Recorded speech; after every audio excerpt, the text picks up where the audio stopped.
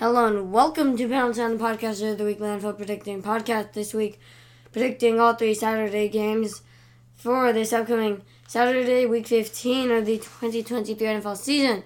This is going to be really quick because I don't have much time to complete this.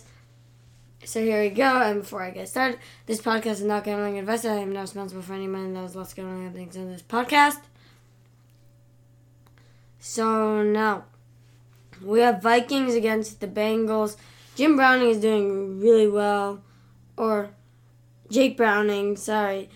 He's doing really well. And the Vikings don't really have a quarterback. Also, Justin Jefferson is questionable.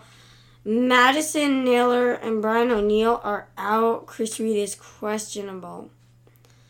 And so, yeah, I'm going Bengals 28-17.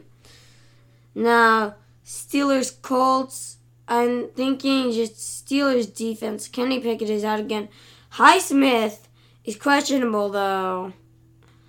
I do think the Steelers defense just takes over.